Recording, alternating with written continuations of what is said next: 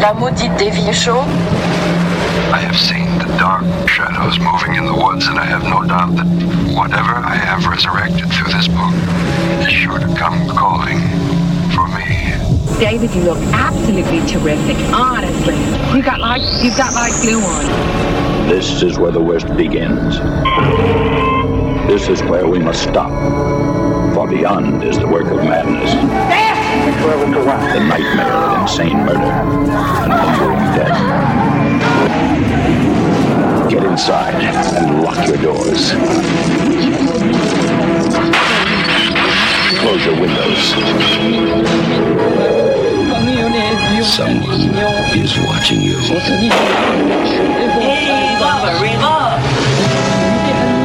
Someone is waiting for you.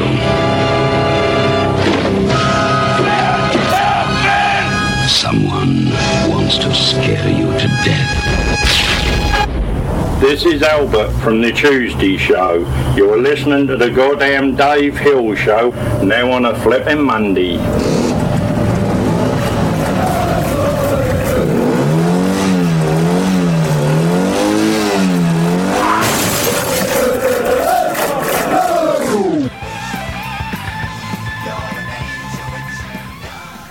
No. You're an angel witch. Nailed it. I know I say this every week, but every time I hear that song, which you just heard, our official theme song, Angel Witch, by the band Angel Witch, from the album called, let me check, Angel Witch. It's like the first time I heard it, which is to say amazing. All by way of saying, hello and welcome to the Dave Hill Good Time Hour. With me, Dave from before. Thank you for joining us. Those of you watching us along in the live cast, the live recording, which will be released in the futuristic podcast form in just a few in 2 days. We're on Wednesday tonight because Chris was having a cosmetic procedure Monday, and we couldn't do the show. Can you guys hear me all right? Yeah. Can you hear me? This is the Halloween episode. I decided right before I walked in here. That's why I have this pumpkin. It's not real. I have a real pumpkin, but it's not carved yet. When will you do that? Soon. Anytime, oh my gosh. If you need to be scared, just let me know. I'm also wearing, I want anyone watching, in the live stream, I'm wearing my crazy old man patch jacket tonight because I'm trying to get. I'm going to model it if people could see it. There's patches all over it, even on the back. And I'm really torn over whether I should leave the house in this jacket. Des, New Jersey Chicken Rancher, what do you think? Your mic is off. You need to turn your mic on to weigh in on this. There you are. What's your vote on the patch jacket so far? Get out that door and go get a cup of coffee right now. But well, we got to do the show, and then after that, yeah, when you walk the dog, absolutely. I'm going to take the dog out after. Mm-hmm. Boy criminal Chris Gersbeck, what do you do you feel you're a hip young person? Do you think that originally my plan was to wear this jacket when I was like 75, and then I would walk around town smoking hand-rolled cigarettes and feeding birds and stuff like that. Is that what you think someone who does those things would wear? Yeah. A jacket with a bunch of patches signifying nothing. They're not, See, I wouldn't... I think the jacket looks great, and I think you should wear it outside. But that's the kind of thing that I wouldn't wear because people would just be asking me all sorts of questions that I wouldn't want to answer. This is what I'm afraid of. I'm afraid it's going to invite conversation, which is my, I don't want that. People will just walking up and being like, hey. Take a walk. Never seen a Keep walking. Yeah. What? Yeah, you never seen a jacket with patches? What's the big deal? It's New York City. This isn't the weirdest thing you're going to see on this block.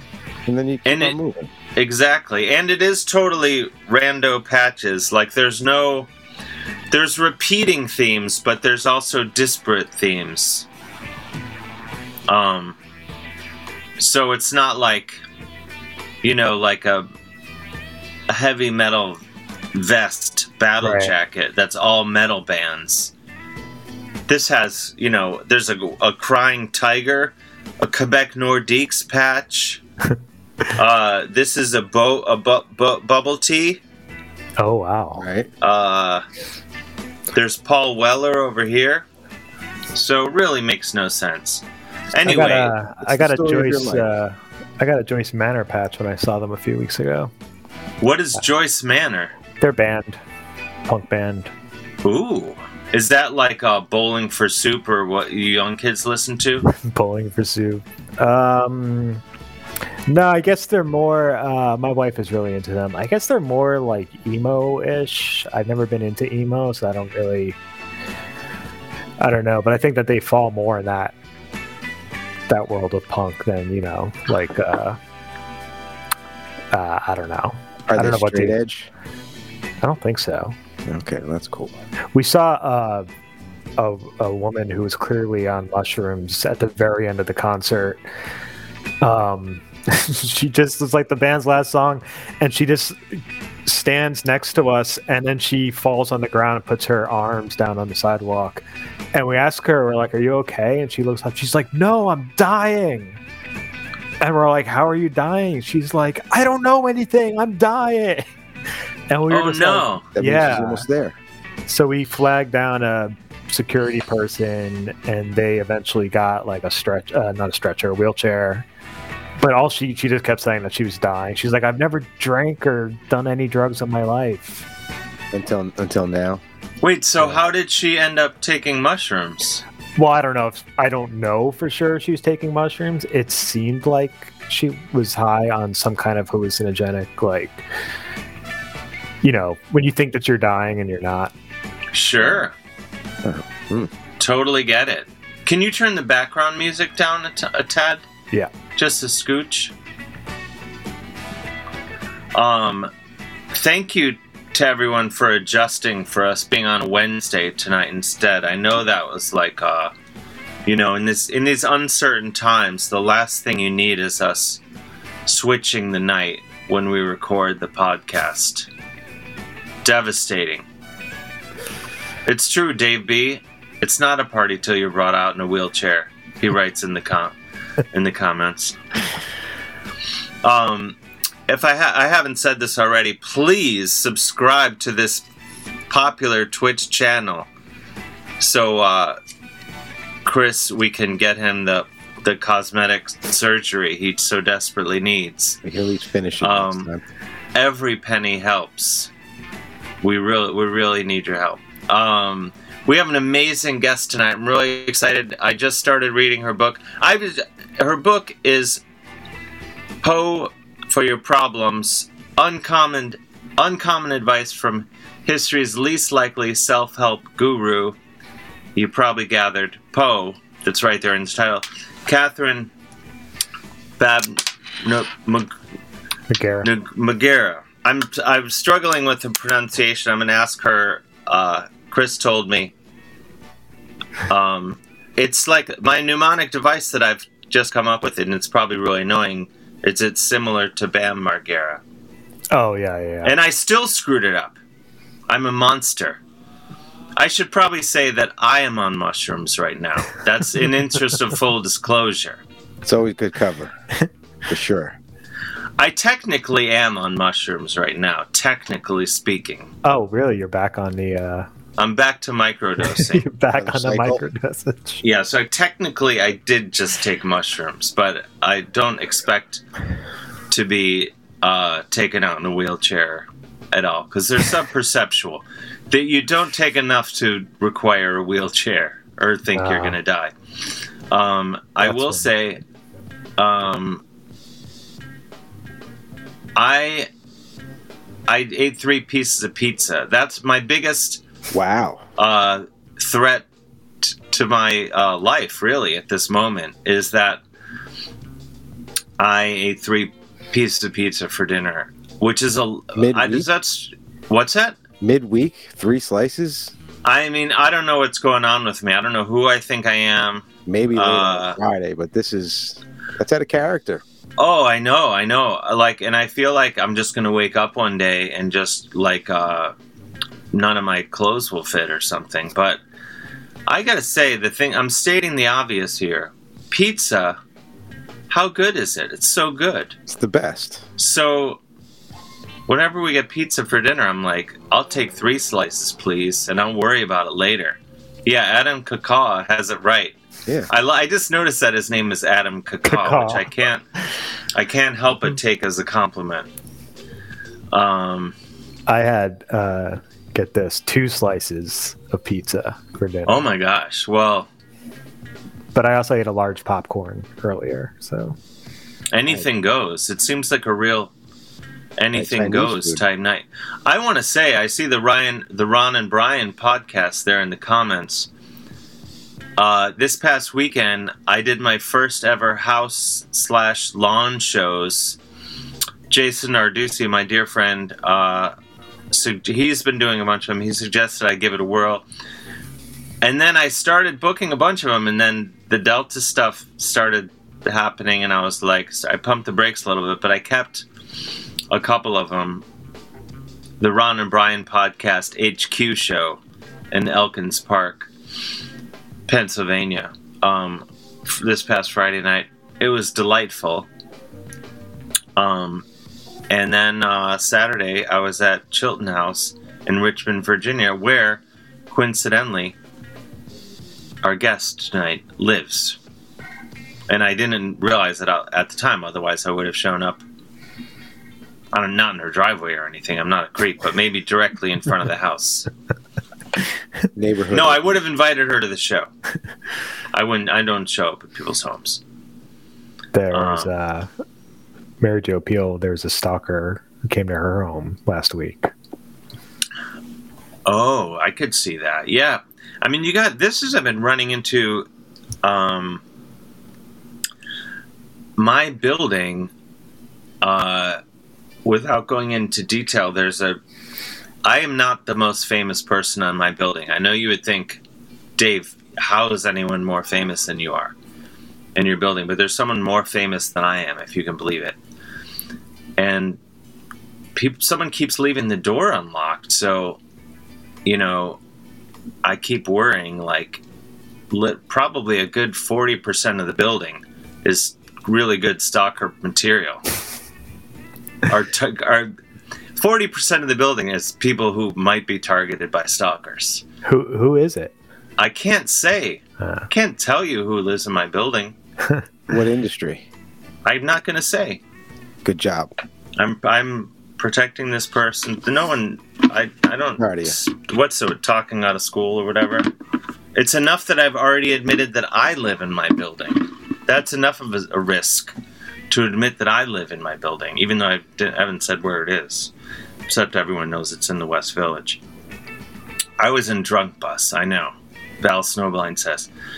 But still, despite me having been in the hit movie Drunk Bus, there are still people more famous than I am. But yeah, so what happened with Mary Jo's stalker? Guys showed up with a bunch of Mystery Science Theater memorabilia for her to sign. It was just like, hey, can you sign this? And she was like, no. Why? Like, how did you find my address? Like, she was just totally freaked out. That's terrifying. That's like my friend Chris Reifert from Painted Doll, but also for stalker purposes, Autopsy and Death, the death metal bands. He said that someone showed up to his house recently with a bunch of stuff and was like, hey, can you sign a bunch of stuff? And they were like, they didn't sign the stuff. They were like, you can't just show up. Yeah, but Mary Jo told the guy to leave, obviously, and then found out that he went to 2 other people associated with Mystery Science Theater, like, after that. Oh, wow. So he's like, oh, Mary Jo wasn't cool with it, but I'll stay the course. It's a numbers game. I better stay the course. I'll better stay the course and just show up at other people's houses. Let me just say, that's bad idea. Yeah. Anyway, yeah, so I guess that's the lesson. If we can impart any knowledge to anyone, don't show up outside of someone's house. Yeah, he went to Bees McKeever, who was MST3K's costume designer, I think. He actually went to her first. Deep cut. She told him fuck off, and then he went to Mary Jo's house, and then went to some other guy's house. Wait, he went to a costume designer's house? Clearly this person's insane. Who goes to a costume designer's house? Respect for the craft. I mean, she's very closely associated with the show, so like a lot of Mystery Science Theater people know, like, are aware of her, or just know her. It's not just like a random like. No, I'm not. He went on IMDb and like she's pulled the Des of that universe. Yeah. But yeah, clearly he's unhinged. But I think I only say I'm not like for my new book. I was trying to get a hold of this one guy, and I went on that whitepages.com, and I just paid $5, and I got his cell phone number. Oh wow! I didn't think that it would be. I was like, oh, this isn't real. But I called it just to see, because I had no idea how I would ever track this guy down. And I called this guy, and I was like, are you this guy? And he's like, yeah. And so we talked and everything, and he didn't think I was a murderer. But imagine if an actual murderer had basically anyone can do this. I even looked up. It's shocking. I even looked up Dez. I found Dez's home address. No, just kidding. Obviously, since you've never paid a visit, but that's cool. Because it's impossible to get to your house. I hear you. It's only there's no train. Interstate highway program. There's a train. We have a train in this town. You have a train in the town? Sure. Oh, did I see a hot air balloon crashed near your house? That was across the street. Yeah, on Friday. Oh my God! Breaking. About 5 o'clock. I was outside in the yard all damn afternoon. I go inside for a couple minutes to change, and in that time, a hot air balloon came down right over the yard, more specifically over the neighbor's house, but it kind of crossed over my yard and went down in the field across the way. Freaked out the chickens. 2 of them bolted. Had to hustle them down. So there's a chicken caper. Yeah, well, I mean, these chickens, they see this big monstrous-looking thing coming down from the sky, spitting fire. What would you do if you were 4.5 pounds, Yeah. Yeah, dodge. That's a bummer you missed it. Well, I ended up seeing it, but I could have been sitting there watching the whole thing unfurl and be like, holy shit, this is happening. But instead, it was like a chaotic event. You hear it first. Wow. But the chickens are okay? Over your house. But all chickens are good. President accounted for and everything. Yeah. All is good.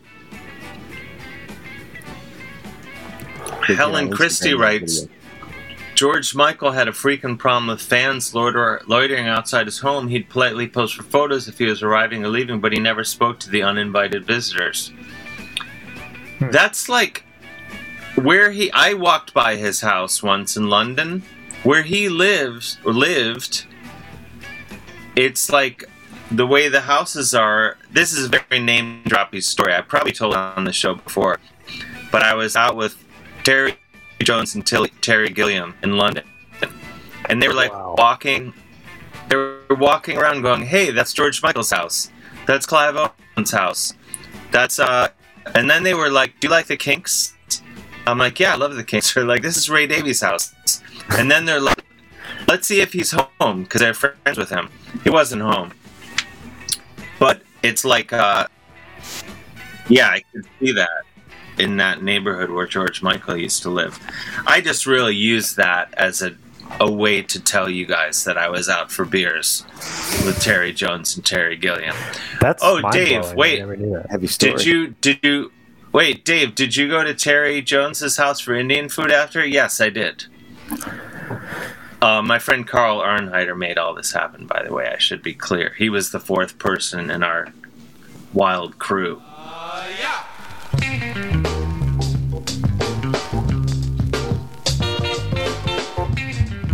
Well, hello, I'm Renee Colvert. Hi, I'm Alexis Preston, and we are the hosts of Can I Pet Your Dog? And we got breaking news, we got an expose, and all the beans have been spilled via an Apple Podcast review that said, this show isn't well researched. Well, yeah, no duh. Of course it's not. Not since the day we started has it been well researched. Guessing and anthropomorphizing dogs is what we do. The Can I Pet Your Dog promise is that we will never do more than 10 seconds of research before telling you excitedly about any dog we see. I'm gonna come at you with top 10 enthusiasm, minimal facts. We're here for a good time, not an educated time. So if you love dogs and you don't love research, well, you know what? Come on in to Can I Pet Your Dog podcast every Tuesday on Maximum Fun Network. I'm Lisa Hannawalt. And I'm Emily Heller. 9 years ago, we started a podcast to try and learn something new every episode. Things have gone a little off the rails since then. Tune in to hear about low-stakes neighborhood drama, gardening, the sordid, nasty underbelly of the horse girl lifestyle, hot sauce, addiction to TV, and sweaty takes on celebrity culture, and the weirdest, grossest stuff you can find on wikipedia.org. We'll read all of it, no matter how gross. There's something for everyone on our podcast, Baby Geniuses. Hosted by us, two horny adult idiots. Hang out with us as we try and fail to retain any knowledge at all. Every other week on Maximum Fun. Baby Geniuses, tell us something we don't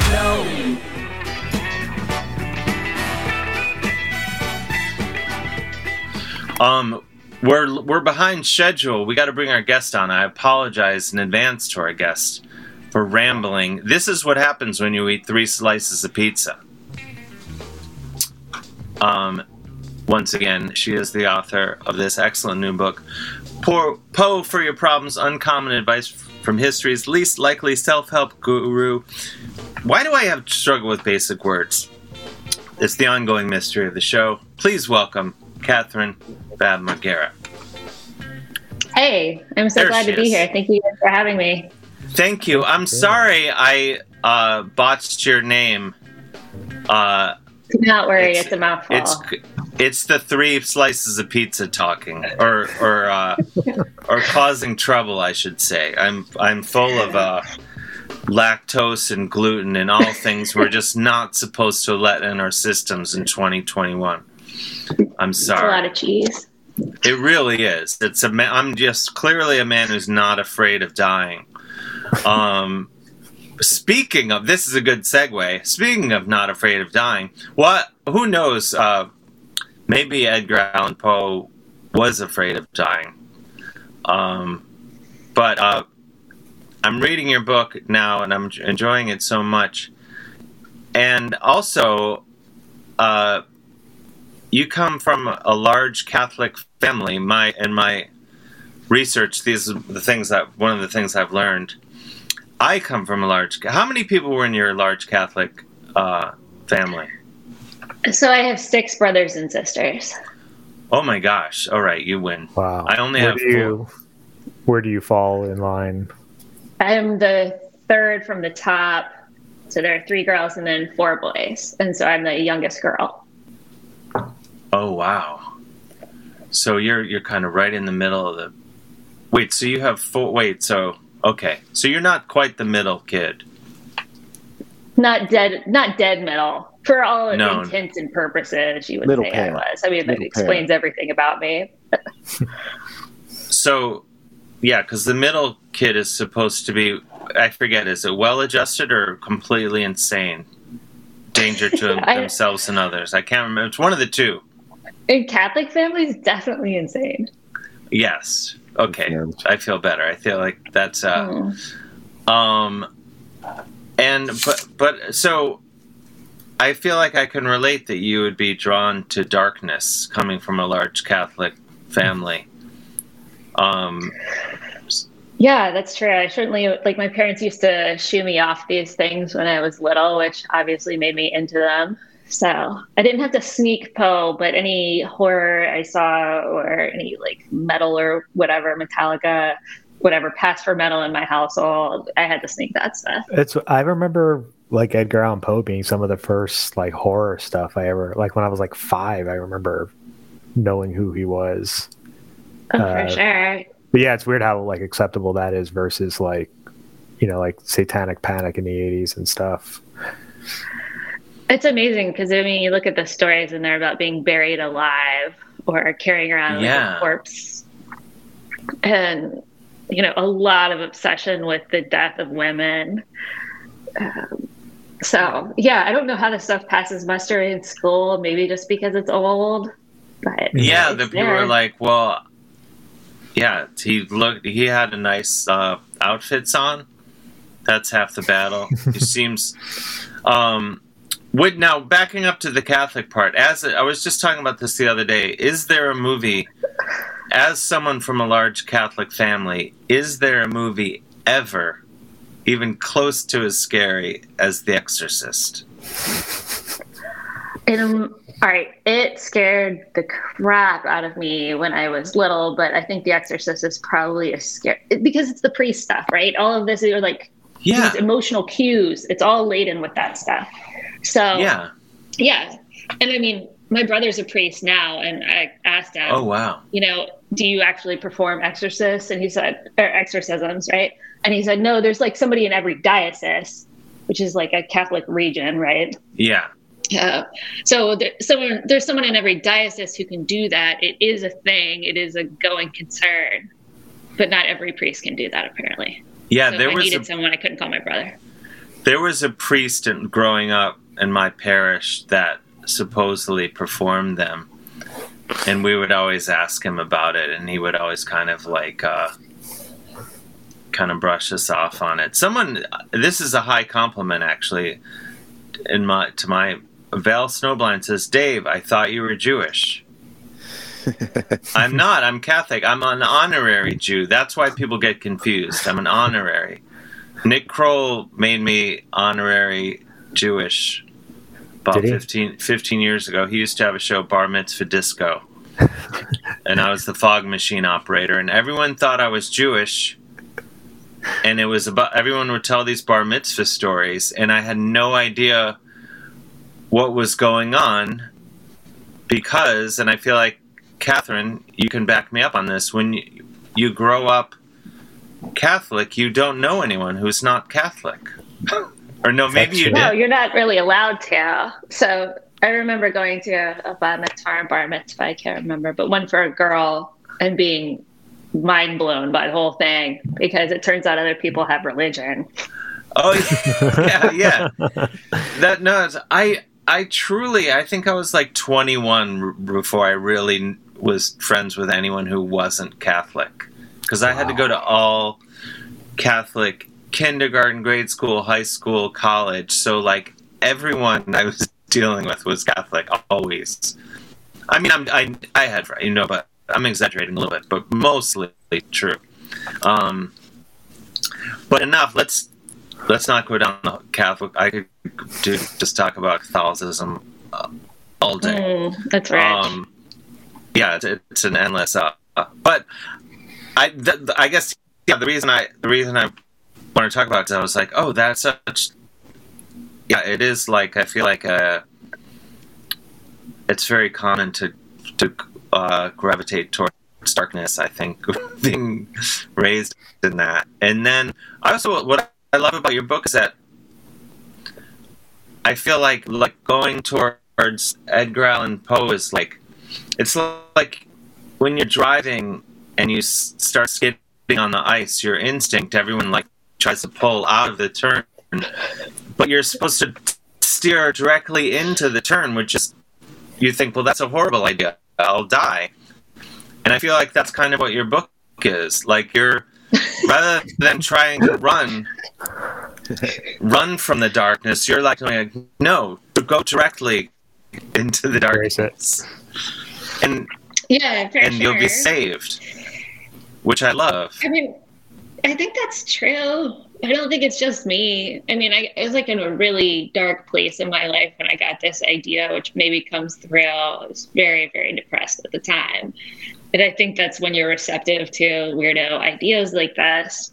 Yeah, you said you were so depressed you almost bought a Peloton. Is this true?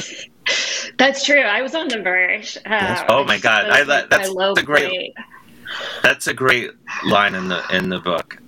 There was other things, like I had to take mental health leave from work. Like, couldn't sleep, I couldn't eat, but that was the worst of it. Like, you think you're going to get on that bike and change your life. Oh my gosh! Yeah. I hope that you didn't do it. No. Or did you get the Peloton? I wouldn't be here now. You'd be be all over. I don't think I would have. So how did you decide to embrace the darkness, to find the light? I just came up with that turn of phrase.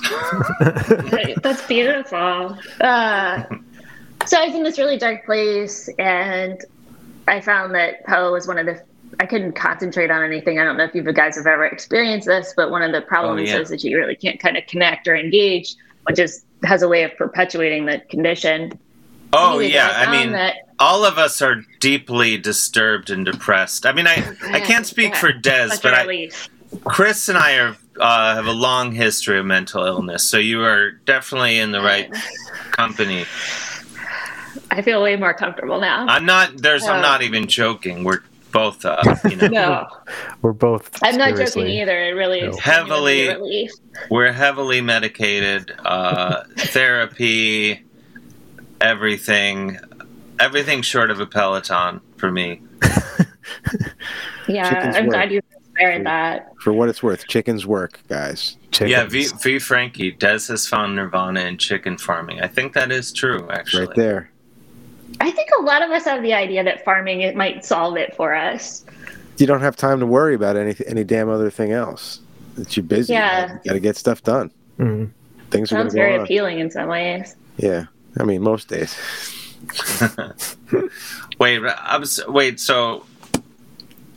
So you were in this dark place, and then how did you make that shift? You were just sort of drawn to Edgar Allan Poe's work? Yeah, so I hadn't read him since I was a kid, and I just got him off the shelf, and I was, to get very real, like I was in my bathtub, like crying and reading him for weeks on end, or what felt like weeks on end. But then as I was drawn deeper into this, I saw that the stories were metaphors for depression and anxiety and despair. And I started reading about his life. There's so many Poe biographies. So there's probably, at least 18 I can think of now, but there are many. So I got into those, and this will sound cliche and reductive. It was something that came to me over a very long period of time. But I just saw that despite everything that life had thrown at this guy, that he kept persisting, and then he did his work anyway. Mm-hmm. And also, his letters cover 2 very thick volumes, and the guy is so much funnier than he ever got credit for. Like, he absolutely is just bitching about his bosses, calling them idiots, complaining about pay rates for freelancers, which really strikes a bell with me. Mm-hmm. So I don't know, he really became fully human in my eyes, and it was like a kind of strange companionship. Sometimes I think when you're in a really dark place, you find something that speaks to you, and it kind of pulls you out of things, which is putting a pat version on what was a much longer process, obviously. Mm-hmm. So then one night I was out having a beer with my buddy, and he's a historian, and I was telling him about all this. I was like, oh, the weirdest thing's happening. Poe is cheering me up. And he said, that sounds like a book. And I said, oh yeah, it'll be called How to Say Nevermore to Your Problems. And that was the working title for 3 years. Nice. Wow. That's that could be the book 2. Yeah, I tried. They said it was too long, so the publisher killed that. We shortened it just to Poe for Your Problem. That's what it's like. Don't get me started. But who did the illustrations for the book? There's a really amazing Spanish artist named Javier Olivares. I love them too. They're so witty. So good, He's on Instagram, and his English is about as good as my Spanish, so we've tried to become friendly, but it's a little. Yeah, he did that cover. He did. I think 40 black and white illustrations throughout the book. So, Oh, wow. Awesome. Yeah. And then, so what where would you recommend people start with? Should they start with the book if they're not already familiar with Poe, or should they read the works of Poe, or should it be done in tandem? I mean, I think you can kind of go about it anyway. A lot of us have got a background in Poe that we almost don't even know to acknowledge, right? We pick him up as kids. He's part of our cultural atmosphere. You know, you've seen him spoofed on The Simpsons and South Park. And yeah, someone, I think as James would say to Flaubert, that his influence is so vast as to be invisible. And it's kind of the same way for Poe. So you've absorbed some Poe anyway. I think you can pick up the book and flow right into it. If you want to read the Poe first, one that I can think of a couple of stories that really spoke to me. One of my favorites is Manuscript Found in a Bottle, which is one of his early ones. It's about a ship going down. There's no hope for anyone, and they're getting sucked into a whirlpool. That's the story. And then I also really like The Pit and the Pendulum, which a lot of people will know. Where it's just, I mean, you realize as an adult, if you reread it, that he's talking about psychological torture and mental pain, not the Spanish Inquisition. Or he's talking about those two things at one time. Dan Wally just said, I first learned of Poe from the Vincent Price movies. He was in a few of those. That's a good way. Right? Yeah. Yeah, there are a bunch. And then a bunch of European directors in the, I want to say like 70 or so, made some softcore versions that are also pretty entertaining. Really? So and Bridget Bardot is in one of them. So is Jane Fonda. Yeah, so I recommend those too, which they're not obviously strict interpretations of the story, but they are entertaining. There's just on Svengoolie, they showed The Black Cat, which was like a 30s Universal movie that was suggested by a poem by Edgar Allan Poe, which I guess was a thing that they did. And the movie had absolutely nothing to do with that story. Right. And then we were looking into it, and there was actually a second adaptation that was also suggested by Edgar Allan Poe and has literally nothing to do with the story of The Black Cat. Wait, what does that mean when they say suggest? Like, is that like inspired by, I think it's like, it's, you know, these movies are like all in the 30s, so I'm assuming it's like, it was like an early version of like adapted, or like adapted from whatever, except I guess on true events. Yeah, but I guess that they could get away with just using the same title as long as they credited Edgar Allan Poe. I don't know. It's odd. Yeah, it's a weird testament to his star power. I don't know if y'all have seen, but he has an IMDb profile. Oh yeah, that 400 credits. Oh, yeah. You talk about that in the book. It is pretty amazing. I was thinking about that. Like, he's one of those. Like, there's so many great artists who don't get to enjoy any of their success, and then you think, well, someone must be telling them somewhere, and on another plane, but maybe not. It's very sad. I mean, that's what I'm expecting is going to happen with me. This will all have been for nothing while I'm alive. But then once you're dead for the next 170 years, forget it. People will not shut up about me. They'll get tattoos of your face. I cannot wait. I cannot. That's what keeps me going. It's not success in this life. It's just everything that's going to come after I'm dead. Can't wait. That's probably the way to manage things. Yeah. Just to know that it will not all be for naught. Does that a double negative?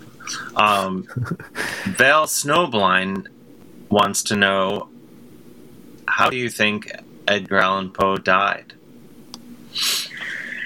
Yeah, I think it's impossible to know, which I know is not a satisfying answer. But I think if you look back at their record, so he died in 1849. A lot of people know he went missing for several days before. He was found in Baltimore outside a tavern, collapsed in a ditch, wearing someone else's clothes. And he never recovered consciousness to the point that he could explain to the doctors and nurses what was going on with him or where he had been. So he wasn't himself able to explain. And the doctors changed their story everybody involved changed their story so many times and changed the diagnoses. So it doesn't seem that he was drunk when he died. I think if you look back at the record from the very beginning of 1849, his friends are saying like something is deeply wrong with you, psychologically and physically. So I think it was some kind of longer term thing that he was ill, and it wasn't necessarily like an overdose of any kind. And that he probably got a fever and maybe was robbed, which would explain the clothes. But honestly, it goes to the heart of every issue of Poe's life in the historical record. Like, it's all totally uncertain, and to treat it with any certainty is unfortunately just not really possible. I can't believe he was only 40 when he died. I know. Yeah. Which was different in 1849, but not that different. What's that? As it was different, 40 was a different age in 1849. Oh yeah, it's like 90 years old in 1849. He was definitely self-conscious about it. He fudged his age constantly. Oh really? A couple of years off. Yeah, he wanted to come across as like a winterkin. So he would be like, "I'm 24" when he's 32. Wow. That's Chris does that all the time. Chris has been saying he's 19. It works. For years now. I got a fake ID and everything. Yeah, there you go. He lived in the Bronx for a time, didn't he? Yeah, he did. It was farmland then, like well outside the city. At that time, yeah. Even like if you go up to like 80th on the Upper West Side, all that was farmland as well. So he moved from there, from the Upper West Side to the Bronx, to this little cottage that's still there and you can visit. In fact, it's where his wife eventually died. And you can visit the little bedroom where she died. Yeah, I think I've been outside of it. I went to school in the Bronx, and my very young, underdeveloped brain couldn't because I was in the Bronx, and I was like, Edgar Allan Poe lived here where everyone's driving around listening to Public Enemy in their cars? This makes no sense. Oh, you love Public Enemy. Right? I know. Me too. I mean, it was great, but I was just like, I can't imagine Poe walking these streets. It's so hard to picture anything like that, though.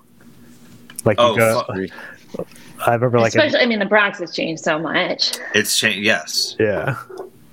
I mean, also, yeah, there were like goats in Midtown. Yeah.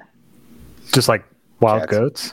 There'd just be because it was just fields and stuff. I did see a goat in the meatpacking district like 5 years ago. I felt bad. I feel bad. Whoever brought the goat, I felt bad for it, but at the same time, I did post it to Instagram. So shame. It ended up being a shame on me.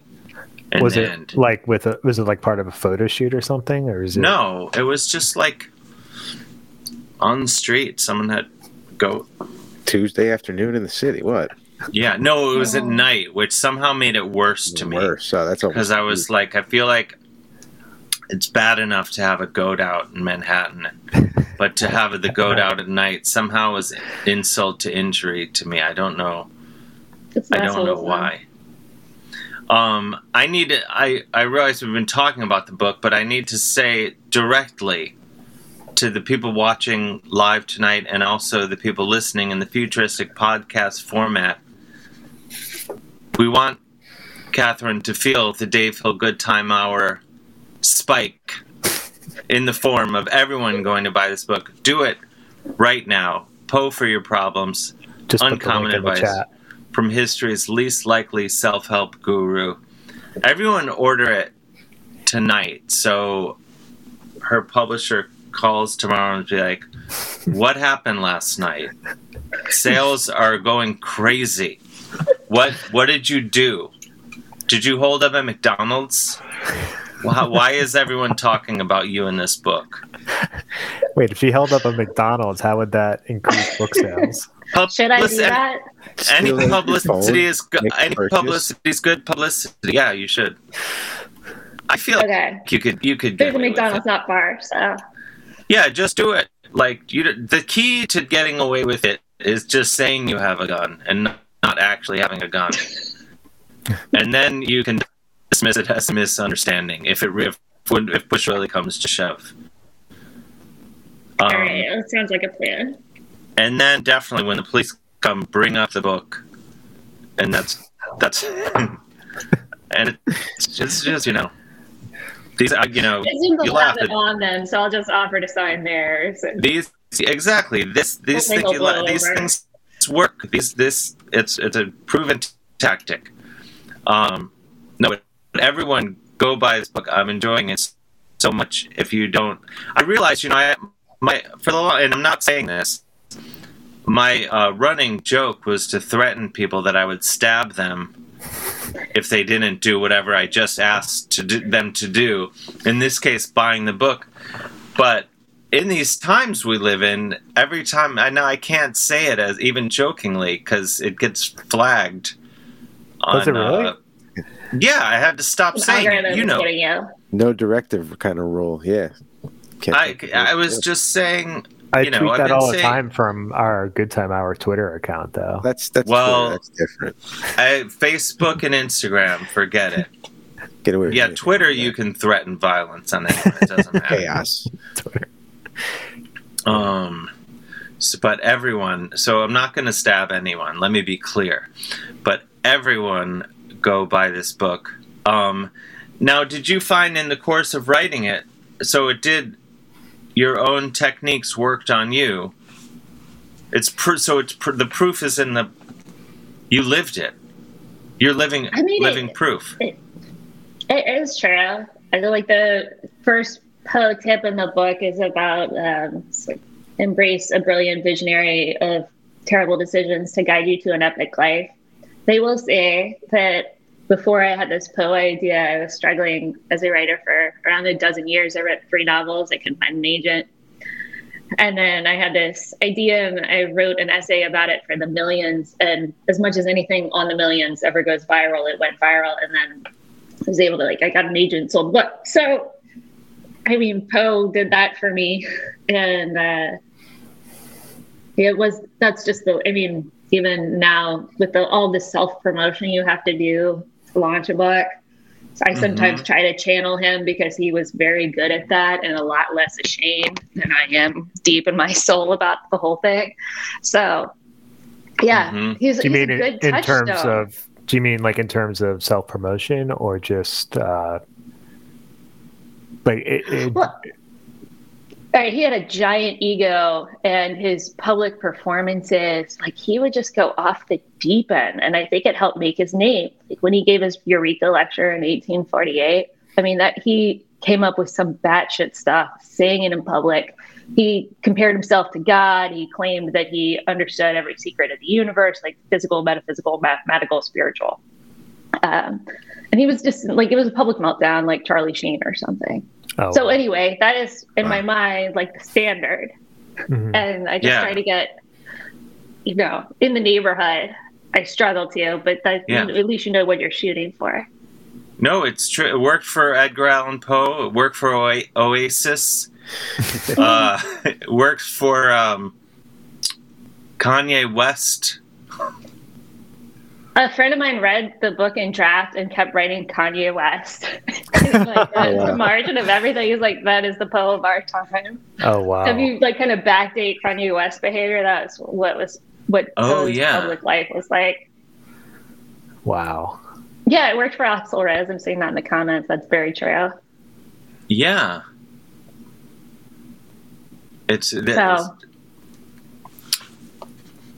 So just one more reason, and this is the spike. You're going to feel the spike again. Everyone get Poe for Your Problems by Catherine Baab-Muguira. Am I pronouncing your name right, or am I butchering it? No, Baab-Muguira. okay. Let's go. The problem. Anytime I think it ends up being like I trip over it. Not just any name. Like my friend Carl Arnheider, whom I mentioned earlier. I've known him for 20 years, and because I know that at one point I struggled pronouncing his name, I still trip over his name. He's one of my best friends in the world. And still, because there's an A-R-N-H, we're not meant to pronounce those letters all in a row. It's impossible. No. Anyway, I digress. Adam Kakaw says, my kid was getting bullied at school Friday. They said it was a likely serial killer. So he said sarcastically, oh my gosh. Wow. 10 days out of school is suspension. That sucks. Sorry. Well, that sucks, but I if I were that kid, I'd be like, I guess he's doing whatever he wants for 10 days. Not encouraging this behavior, mind you. Shame on you, Adam Kakaw. This is what I get for not fully reading a comment before I start reading it aloud. That's the lesson. That's the lesson there. Had I finished reading it, I could have avoided asking Chris to edit it out, half of what I just said, for the podcast version. And instead, we'll replace it. Your internet connection was pretty bad. Your internet connection was pretty bad throughout your reading of that comment, so I just cut that part out. Okay, good. Why is my internet so bad? We can solve this another time. It's only part of the show. But I know. Oh my goodness. How are you doing with are you able to do in-person events during these crazy times for the book? Yeah, I did an outdoor, the launch party was outdoors at the Poe Museum here in Richmond. And then tomorrow Nice. I'm talking at a museum indoors, in an auditorium, and then a bookstore on Saturday. So, and I think the bookstore said, you don't have to wear a mask. Everybody else will wear a mask. But then that feels rude. I don't know, but I guess it's harder to follow someone who's talking if you can't see their mouth. So, yeah, I mean, I can say as, being on stage and stuff, it's usually often the case. But yeah, you have to, they have to be able to see your, I realize how much I read lips now. Because if people are wearing a mask, I pretty much only get about 50% of what they're saying. Yeah, it's hard to get tone, too. Hard to get jokes. Yeah. You're asking the eyes to do too much if you're just it's a lot. That's all the time. I don't even recognize people that I haven't seen in a while. I've had people come up to me on the street like, hey, Dave. And they have a mask on. Yeah. And I'm like... That's happened to me a few times. And it ends up being like my brother or something. Oh, I've known you my whole life. Dan Wally provides the best explanation, I think, for why my internet is so bad. Maybe it's the other 20 million people in NYC. That's the most plausible explanation, maybe. I'm also in NYC, though. So. It could be that I haven't bought a laptop in a decade. Usually I spill a glass of wine on my laptop or something every 2 years. So I never am using I always have a pretty up-to-date laptop, and this one is weird. I'm jinxing it, but it's weirdly lasted several years. Till tonight.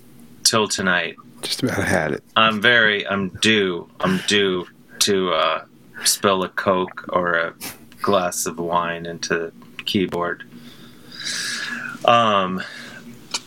So what do you have? Are you working on a follow-up to this book, Catherine? Yeah, I think I'm gonna. It hasn't sold yet. I haven't gotten a proposal together yet, but I'm slowly working on an idea about Lord Byron that kind of runs along a similar track. I love his work, and his life is Poe's life is very sad in a lot of respects. Byron's life is amazing. that guy did everything and everybody.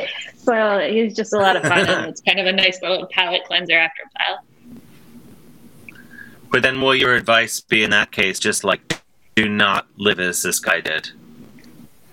I mean, if you want to go into debt, yeah, I don't know. I think he has a lot to teach us about, like, I mean, he gave us the world of Byronic Hero, and now, like, on the OC and Outer Banks and every teen show you will ever see, there's a Byronic Hero. So I kind of, like, I want notes on how I could do that myself. Though I probably, I've aged past it or whatever. I can't brood, like, in the high school hallway. But if I could do it again, I'd like to do it like he did. So. Well, I mean, isn't all of life is high school, though? So you could. It's just a giant, endless high school. Or do you disagree with that life is an endless high school? No, I think it's kind of like a psychic prison that none of us ever leave. I mean, some kind of get out, but most don't. It's like, is it Plato's cave? I'm going to get this wrong. Oh, I never heard It's the cave where, like, the people are chained up, and there's, like, the philosophers, or anyway. Anyway, like that, if I understood what it was. And so I don't know that we ever leave high school in a way. No, and that's the thing they tell you in high school. They're like, don't worry, this is not going to matter. And it's like, well, yeah, but you'll just be in some other version of it again and again and again. Miss L Juice says life with social media is eternal 7th grade. That's probably true as well. I think I peaked in 7th grade. That's when I was really firing on all cylinders. I had the best corduroys. Everything was going my way. I don't think anyone peaks in 7th grade. Oh, you should have seen me. Should have seen me. I had wallabies. Everything was. I was firing on all cylinders. I love wallabies. They are. Well, it's now time to ride off into the podcast sunset. So I want to thank you, Catherine Baab-Muguira. I got nervous pronouncing your name again. I probably didn't get it as good. Pause. I know. See, next time when you're on for your like 5th book, that's when I'll just be saying it effortlessly. A roll off the tongue. Well, thank you guys for having me. I appreciate it. It's fun. Thank you, and everyone. Please, I'm enjoying this book so much. Poe for Your Problems: Uncommon Advice from History's Least Likely Self-Help Guru by Catherine Baab-Muguira. Go get this book, or my feelings will be hurt. That's a safer way of that. I've toned it down. Thank you once again, Catherine. Thank you, Chris Gersbeck, Boy Criminal. Thank you, New Jersey Chicken Rancher Des. Thanks to everyone watching in the live stream, live on Twitch. Please, if you haven't already, subscribe to us here so we can pay for Chris's many cosmetic procedures. And or you can support us by going to MaximumFun.org/join. Stay hydrated, everybody. Keep up the good work. Just let the action music take us out. We nailed it.